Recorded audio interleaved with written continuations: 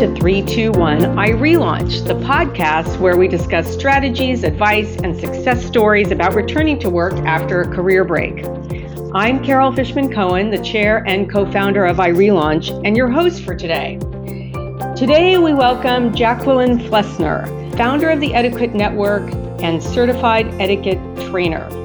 Jacqueline, thank you for being with us today.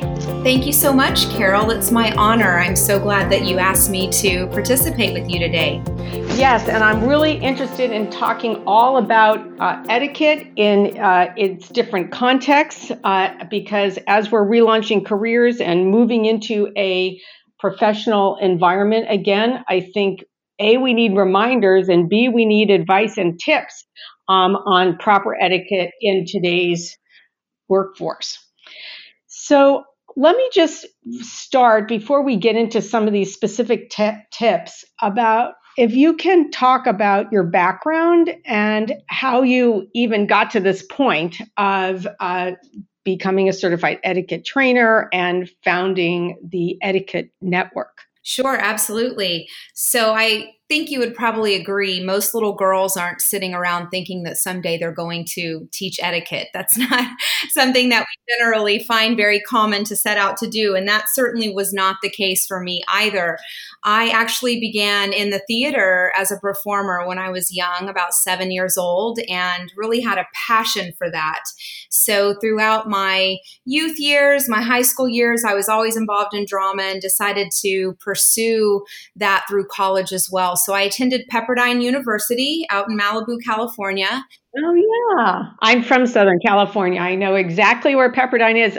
It's one of the most beautiful campuses in America. Yes, that's what everyone says. It was wonderful. I had the privilege of living in the greater Malibu area, Brentwood, Santa Monica, for about 9 years through my course of my college career and beyond.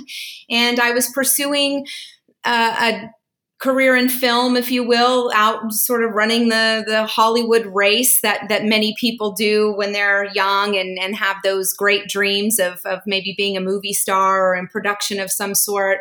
I made wonderful contacts through that. And as life would have it, I then fell in love and got married. And my journey took me away from California and back to Oklahoma, which is where I was born and raised.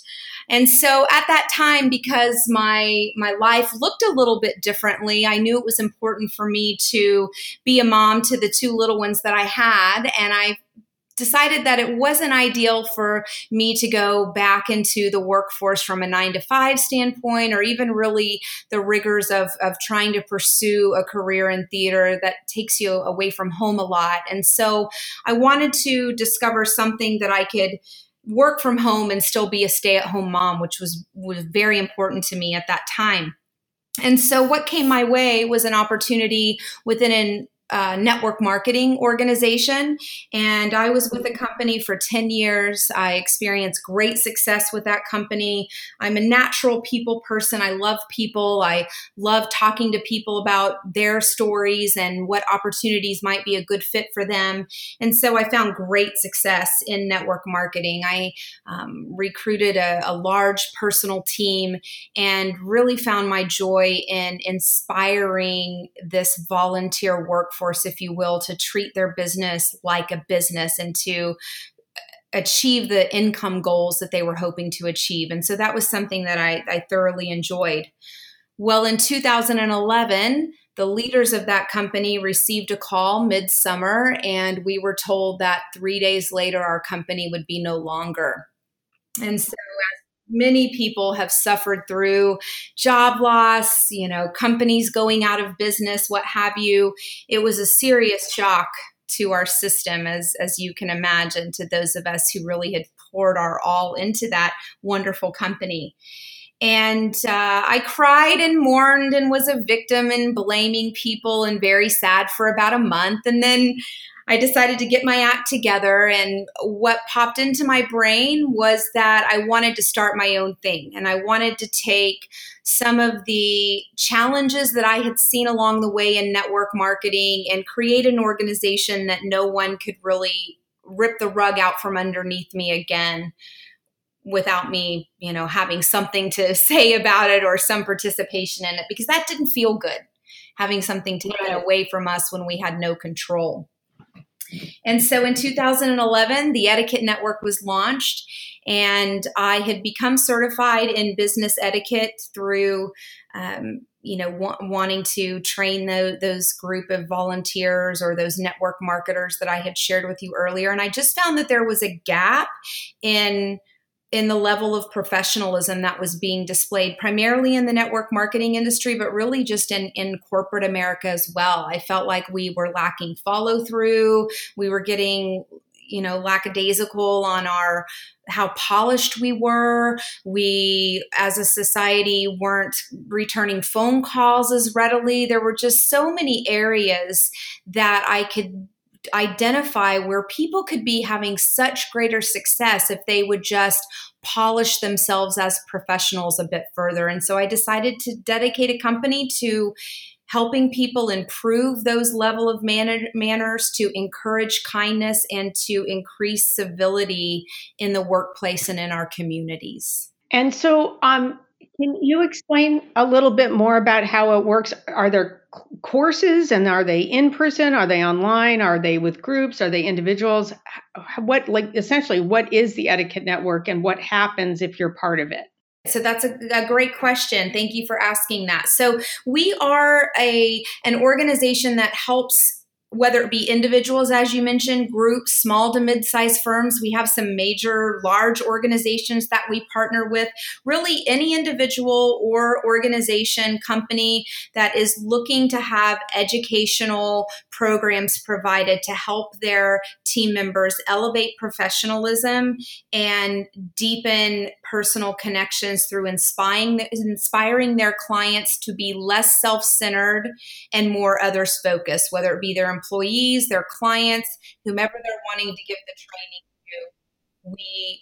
We pretty much do presentations for individuals 1 to 1,000. Wow. Okay. So what I'd love to do right now is to dive in on some specific topics. And I'm actually drawing here from a list of actual modules that you offer as part of your programming. And I just wanted to know if we could talk about a few of these in more depth. So, for example, the first one that jumps out at me is the art of business dining. And so, when you're teaching this, are people sitting at a table with a place setting and practicing eating, or what do you tell them? Yes, ideally, we like to host those either at a restaurant or a country club, somewhere where they're already having a meal. So companies may be offering a leadership training, or it's their annual sales conference, and they're already feeding their people 3 meals a day. So they'll hire us to come in. I'm certified in dining etiquette as well. So I will come in while the team is there enjoying their lunch or their breakfast. And we, from a fun, educational, interactive standpoint, we impart tips about how to perfect the art of business dining. Some of the common questions there, not just which fork to use, because we all think that's simple. And although some people may need help with that, it really goes a little bit deeper. We talk about, in business dining, who is responsible for paying the check?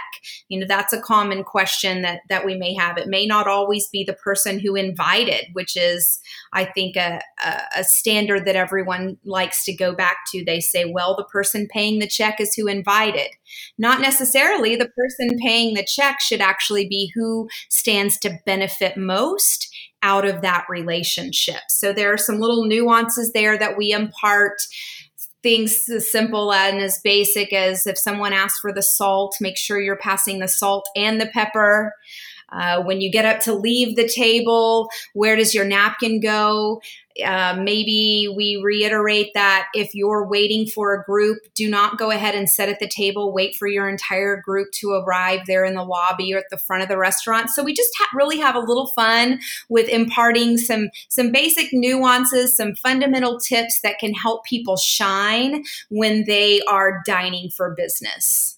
Do you recommend what kinds of foods people should order and not order that are easier to eat while you're having a conversation? Absolutely, absolutely. Yes. So it's never a good idea to, or if you're ordering a pasta, try to avoid the spaghetti noodles, maybe choose the penne instead.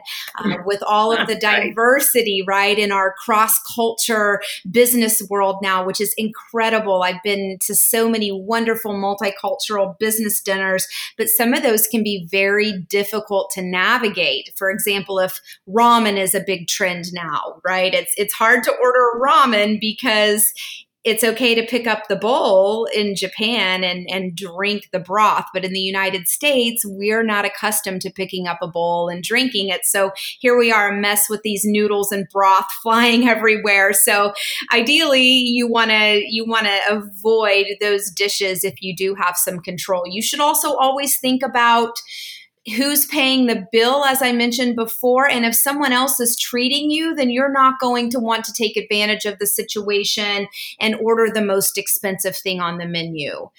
Instead, you should take the lead from the host, or let someone else order first to get an idea of what you should be ordering. And then, of course, the alcohol piece comes into play as well. So it's really great information, very fun, which a lot of people say they had no idea how much they didn't know after they leave one of our Art of Business Dining classes. Actually, this is a random question that just popped into my head, but something I've always wondered. So it has to do with tipping, but tipping when there's an element of self-service, like it's kind of a, cafeteria kind of model where you're getting your own food and sitting down and then the person's bringing the drinks. Do you have any rules around that?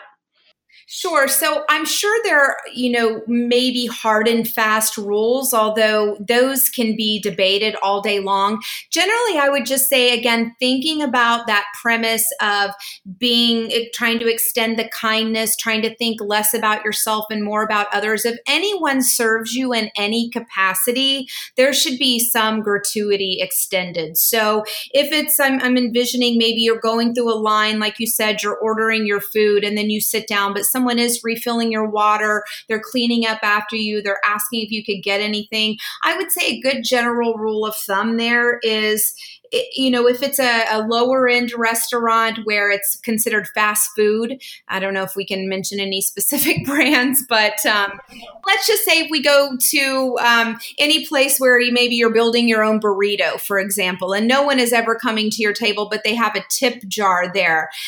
It's okay to put maybe $1 as a gesture in that tip jar. What becomes different is then if someone is serving you at your table, I would say to go more along the 5 to 10%. It's the same thing if you're picking up to-go food. What most people don't realize, and I know this because my mother has been in the restaurant business as a server. It's been her career for 40 years. She still does it today. And she has to take time away from her tables to pack up to-go orders. So if someone orders $100 worth of food to go and they come in and pick it up and they tip her nothing, what they're not understanding is that they have missed the point that she has taken time away from her customers in-house to pack up their food. So there always should be some sort of a gesture there. Between 5 and 10% is what I would recommend. Got it. Thank you. All right, let's move on to another topic, appropriate verbiage, greetings, and titles of respect. So is this like when to say Mr. or Ms. and when to go right into the first name, or is it something other than that? Correct. It gaps a little bit longer than that, but that is the idea. Titles of respect are really a lost art in our society. We immediately take the right to call someone by their first name. And really, especially in business, it should not be that way. We should always err on the side of using a title of respect. So when we first meet someone, even in email, it's most appropriate to address them by their last name until they then say, please call me Jacqueline, or please, call me Steve.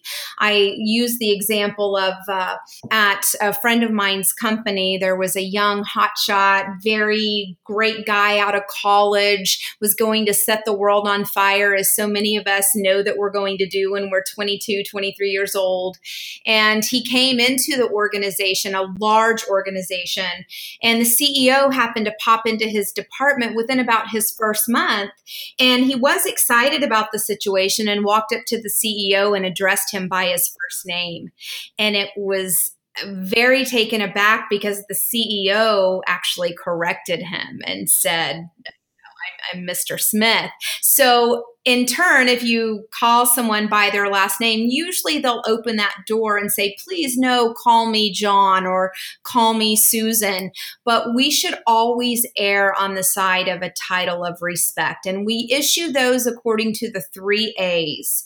The first being age. If someone is a generation or more older than us, it's great to attach the Mr. or the Mrs. to that out of deference for respecting that they are our elder.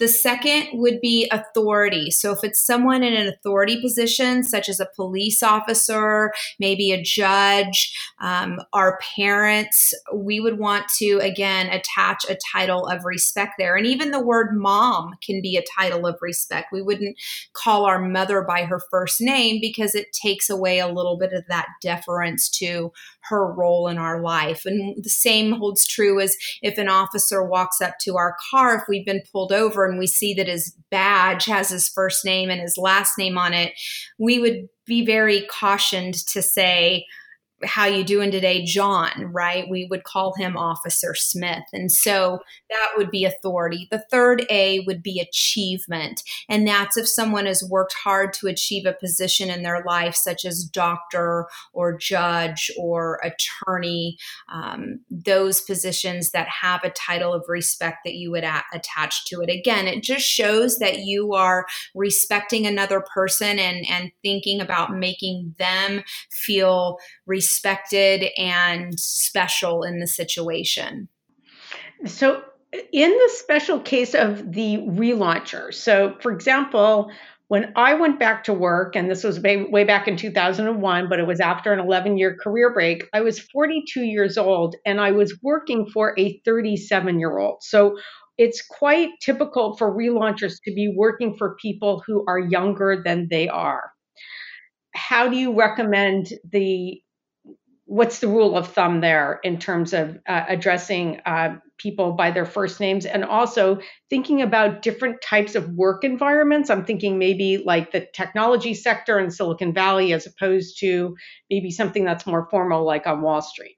Sure. And it could vary anywhere. You do have to feel out the culture of where you are and where you're working. I would say to your first question, if you have a superior that is younger than you in age, they're still in a position of authority over you by being your boss. So I would just navigate that carefully. If they walk in and they introduce themselves as, "Hi, Carol, my name's Liz. It's great to have you on board," and she introduced herself by her first name, then you certainly can move forward with calling her by her first name. So I think you just have to navigate that appropriately. But if you walked into an interview and regardless that she was younger than you, if she is still in the position of hiring you, I would encourage you to address her by her last name with a title of respect.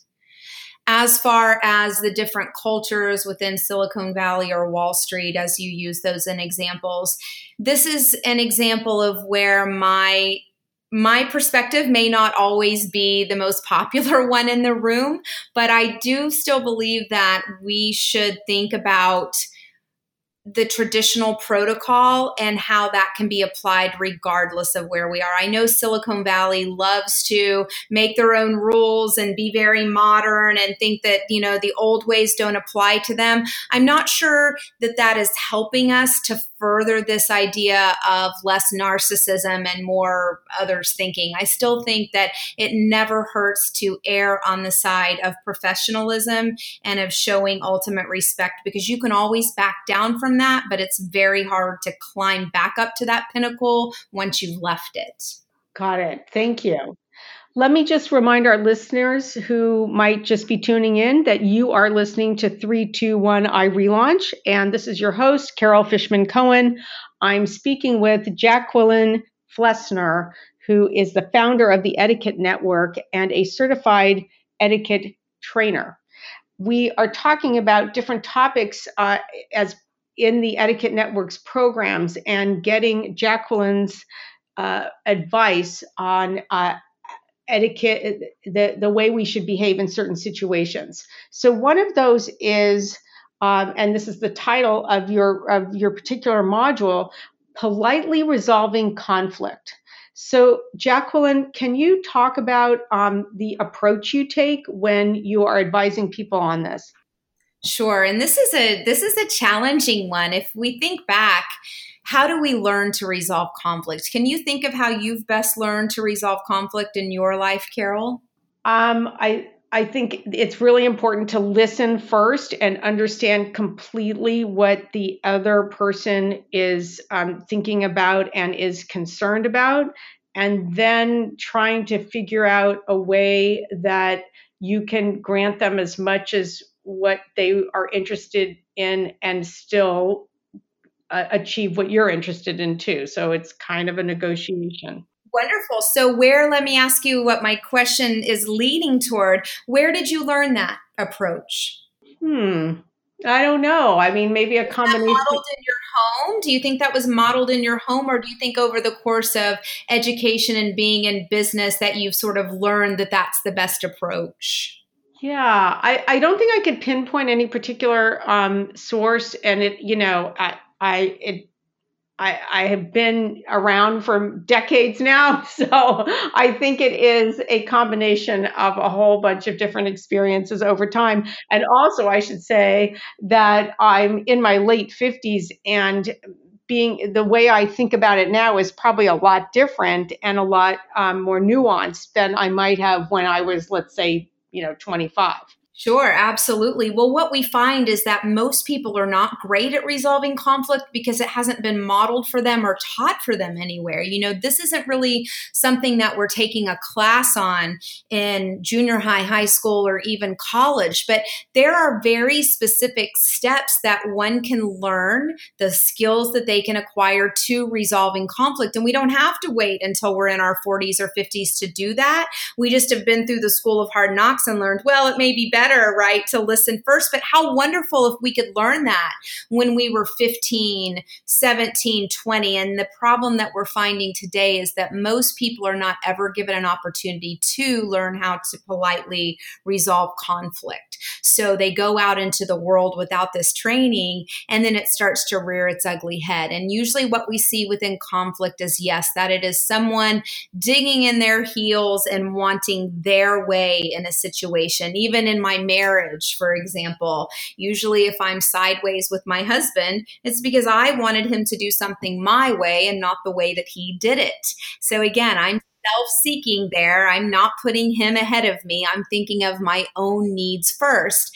And there's where the continued problem arises with rude behavior, with improper manners, with conflict that arises, is that usually it's someone digging in their heels. So I'm so glad that you mentioned that the very first step that you should do is certainly take a beat and hear the other person's perspective. We offer 10 steps in our breakout of politely resolving conflicts so that people can actually learn those 10 steps. And they do begin with listening. They also include repeating back what you've heard. And that if the situation is emotional, if someone starts crying or yelling, that it's best to just separate yourselves from that situation and come back together when the emotions have subsided. So there are 10 specific steps that we train, and we certainly don't have time to go over those now, but as you alluded to, they begin with just listening and trying to find common ground. And I would think we would all agree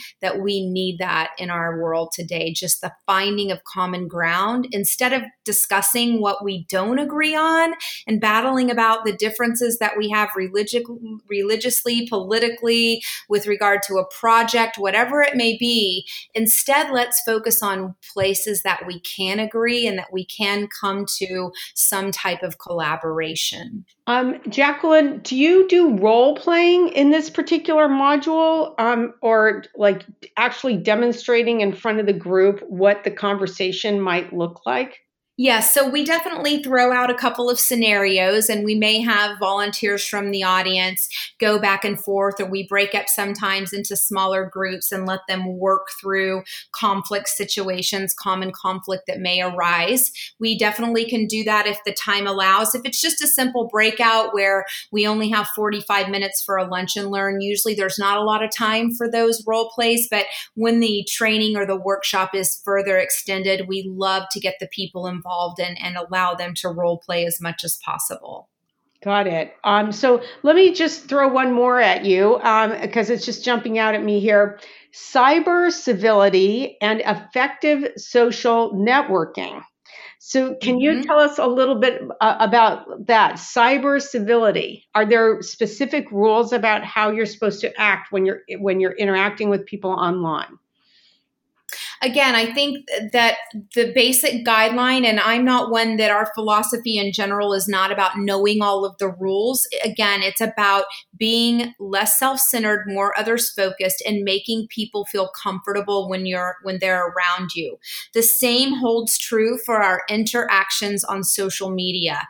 If we think we're safe behind a computer screen and just can blurt out anything we want, we're really missing the point of cyber civility. We should treat every comment, every post that we make in a social media setting as if the person was standing in front of us. And would we say something to them as harsh as we would type to them? So I think people, again, all need to just take a beat and consider, is the information or the vitriol that I'm spewing on social media the same that I would do if someone were in the same, in the room with me and we were face to face? I think we find likely that it's not. So we encourage everyone from a cyber civility standpoint to think before you text, think before you tweet.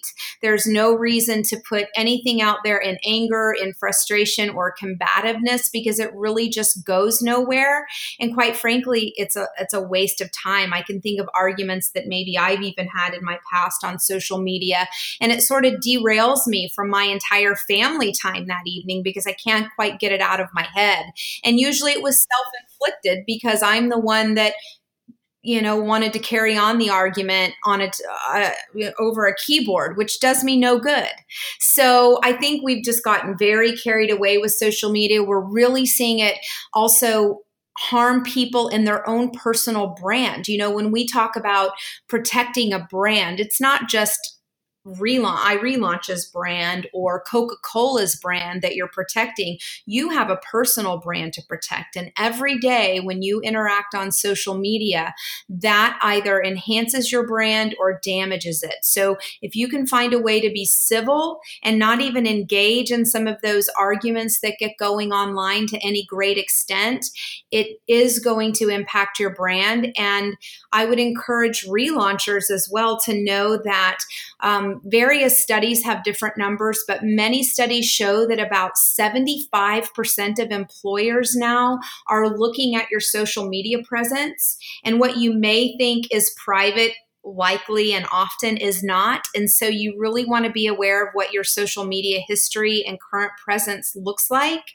And also being aware that 90% of universities, college and universities, are looking at social media platforms of incoming students. So it's very, very important not only to protect your company's brand, but to protect your own personal brand, because employers do have the right to not hire you or to fire you based on what you post and what you believe is your own personal social media page. It can impact your professional life as well. Okay. Well, we are running out of time, so I wanted to ask you a couple more questions. One of them is, can you demonstrate a section of one of your workshops? So we've talked about all these topics and the advice has been great, but maybe just give us more of a feel for what happens. Sure, absolutely. So as I've mentioned before, my philosophy is not so much as having to follow an exhaustive list of rules or memorize an endless book of etiquette, because quite frankly, none of us have the capability of doing that. And people stump me all of the time with etiquette. I may get it wrong. But again, if I can lead with thinking about good manners and pausing to ask myself, am I making people feel comfortable when they're around me? Then I ideally have the answer at my fingertips to all pressing etiquette questions. In reverse, if I have the thought or the mindset of I'm strictly out for numero uno, I don't care what anyone else thinks. If I don't look out for me, no one else will. Really, that is what we believe leads to rude behavior overall. So I like to begin every one of our breakouts by asking the audience two simple questions. The first is, raise your hand if you would agree that our world today is ruder, harsher, in poor etiquette more so than 20, 30, 40 years ago. And as you can envision, Carol, almost everyone in the room will raise their hand. They think we're going in the wrong direction with regard to being a rude society. The follow-up question that I then ask is, all right, who in here considers themselves a rude person? And maybe one or two kind of laughingly will raise their hand, but the great majority do not consider themselves rude people, themselves a rude person. And so then I have to follow up by saying, well, if the whole society is getting ruder, but it's none of us, whose problem is it? Who's the cause? And that kind of us to discussing that dialogue of really it's all of us, and we all need to do a better job about thinking about extending kindness and civility to people around us. Got it. Thank you. Now, as we're winding up here, I know that you also run another organization called the Professional Moms Network. Can you briefly tell us what that is? Sure, absolutely. So Professional Moms is a connection organization that we created for all women. It's open to all women who are seeking to promote business endeavors while obtaining encouragement to find a way to create that healthy balance between family and career, if that's possible. So it's a group that meets monthly. We have 16 chapters nationwide currently, and each one of those chapters is basically a ladies' lunch once a month where the women will come together and they will support one another in both professional and in personal circumstances. And unlike traditional networking groups, there's no annual membership fee or restrictive attended requirement.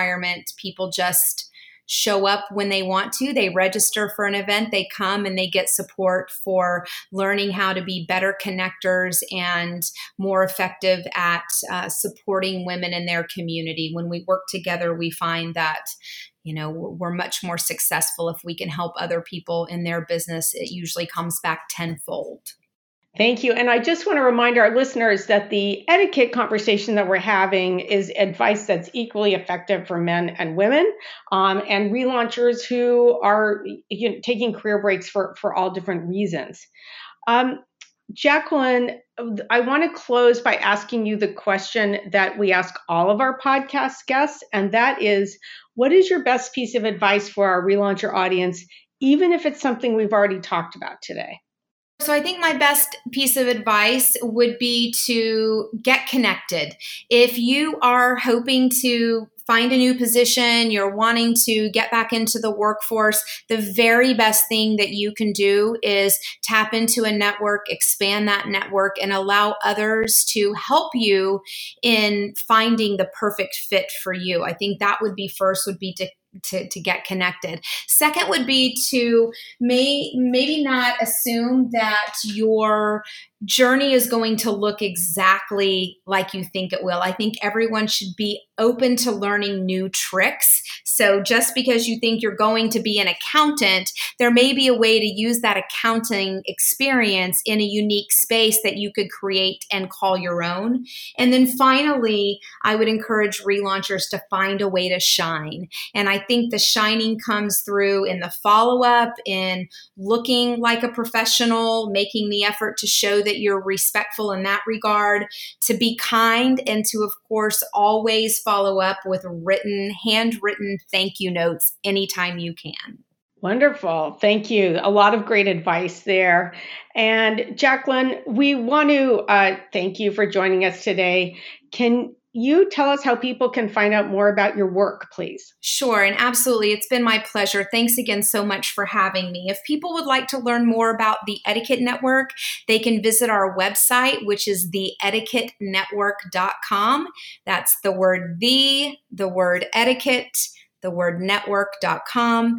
And they also can find us on Facebook at that same tagline, The Etiquette Network. We would love to connect with anyone out there that would like some additional support in understanding how they are perceived by others and to help them find the perfect fit for their upcoming career. So again, thank you so much for the opportunity to share.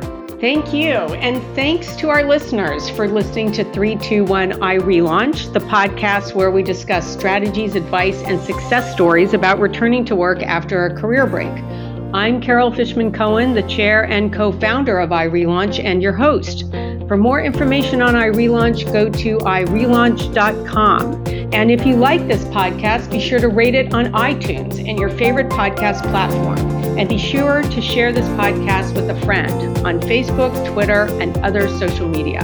Thanks for joining us.